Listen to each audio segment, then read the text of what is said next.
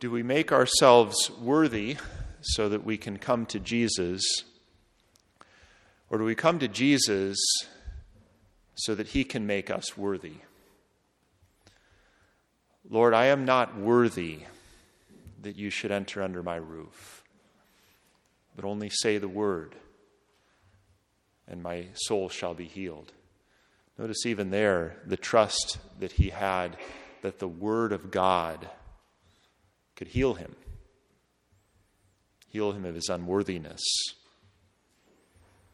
Notice the trust that the psalm writer has that God could teach him. Teach me your way, O Lord, that I may walk in your truth. It's a very basic truth, but it's one that's really coming forth prominently from these scriptures. We don't save ourselves.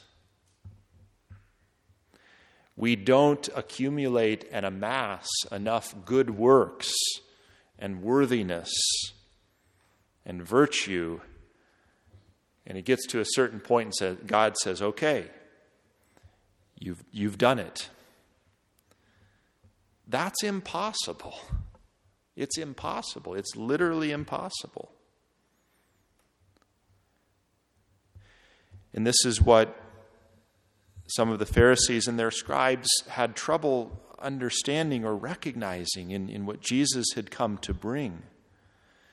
I mean, those Pharisees and their scribes may well have been living righteous lives. I mean, they're not, we shouldn't have this attitude towards the Pharisees and the scribes that they're just, the whole lot of them is hard-hearted hypocrites. I mean, clearly, there's a lot of those encounters that Jesus has in the gospel with some of their hearts that were hard.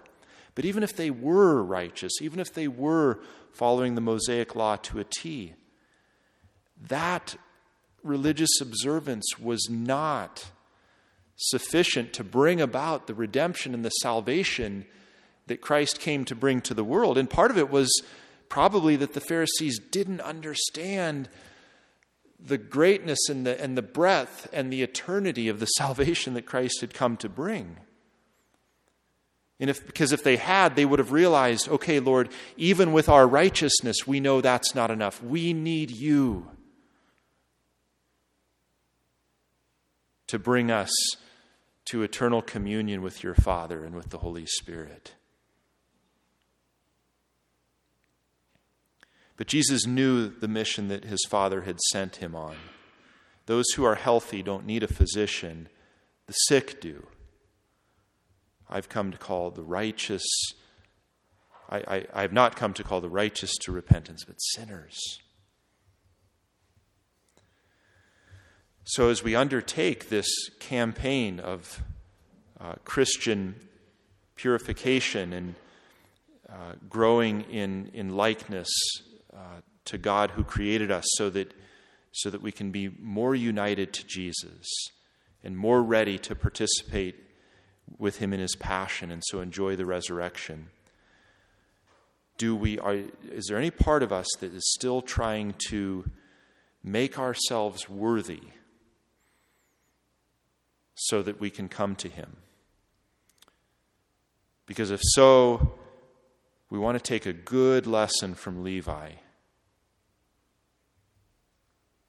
who recognized that he was unworthy, but who got up and followed Jesus so that he could be made worthy.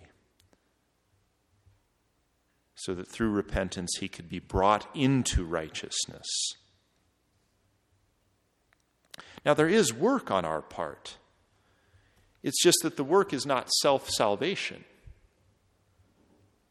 The work is spelled out in Isaiah chapter 58 here.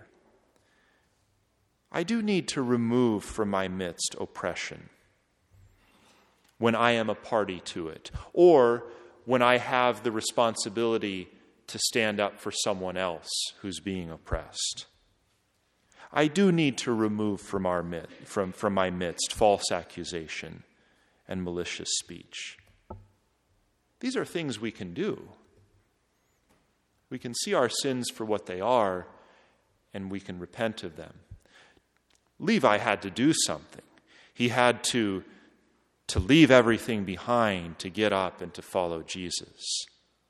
Whatever may have been part of his tax collector practice, maybe he was one of the ones extorting people, maybe he was practicing corruption to some degree. He had to leave that behind. But he also had to have the humility and the vulnerability to invite Jesus into his house, even though he surely knew what the Pharisees and their scribes would say about him.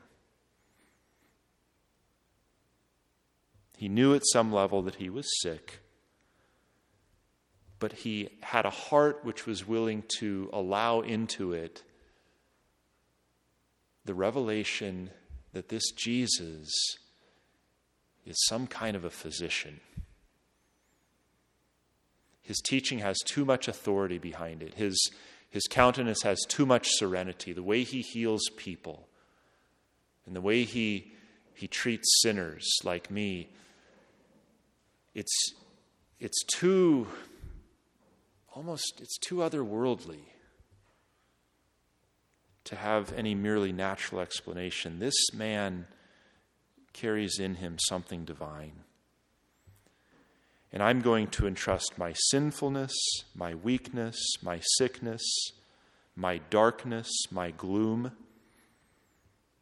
my parchedness. These are all words from Isaiah here. I'm going to come to Jesus with all of that.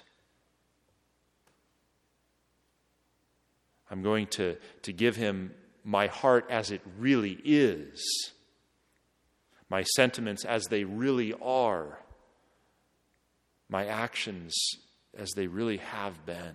I'm going to be honest about it. And give Jesus a chance to be the light in my darkness, to be the water for the parched land of my spiritual life.